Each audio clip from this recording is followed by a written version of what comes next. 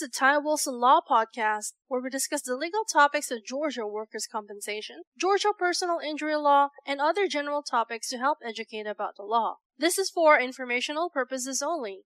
We do not represent you until we have a written agreement to do so. Our goal is to provide helpful information and to educate listeners. If you have a specific question on a Georgia legal topic, feel free to contact us toll-free at 877-960-4585. Now, without further delay, here is Ty Wilson.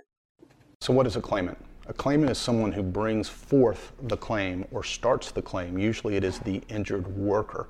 So really you can use those terms interchangeably. You can say claimant, injured worker, employee. Okay? And usually on the other side of it, you have the employer or the insurer. We don't really use the term defendant in a workers' compensation claim. It's an administratively based system.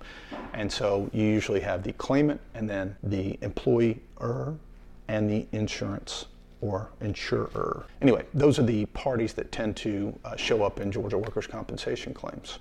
Let us know if you have any other questions. Thank you for listening. This has been the Ty Wilson Law Podcast.